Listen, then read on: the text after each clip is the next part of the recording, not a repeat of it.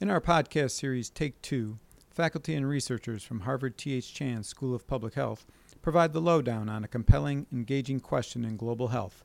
Think of it as Public Health 101. In this podcast, Douglas Dockery, professor of environmental epidemiology, talks about how air pollution can reduce people's life expectancy and why it's a global problem.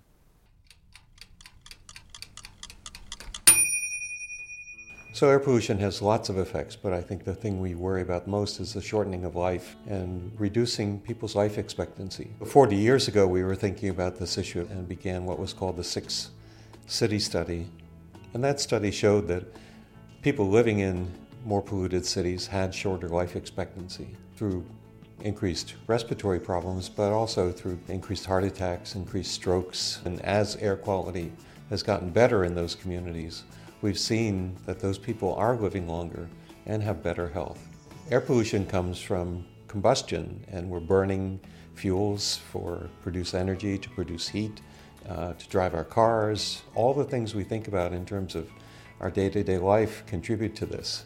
And air pollution is not independent of global warming issues. The same sources that are contributing to global warming are also causing the air pollution in this country and in developing countries.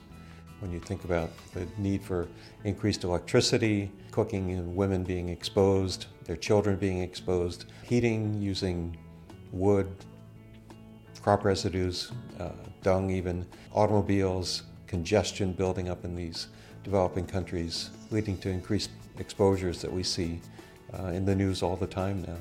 We have seen improvements in air quality over the past 40 years in the United States and Europe and other developed countries. This has been due to controls on automobile emissions, reductions in emissions from power plants and other industries, and increased fuel efficiency. And as air pollution gets better, even at these very low levels we have currently, we can see improvements in health in terms of extended life expectancy, reduced asthma attacks, reduced hospital admissions. This has been a Harvard T.H. Chan School of Public Health production. Please check us out on the web at www.hsph.harvard.edu.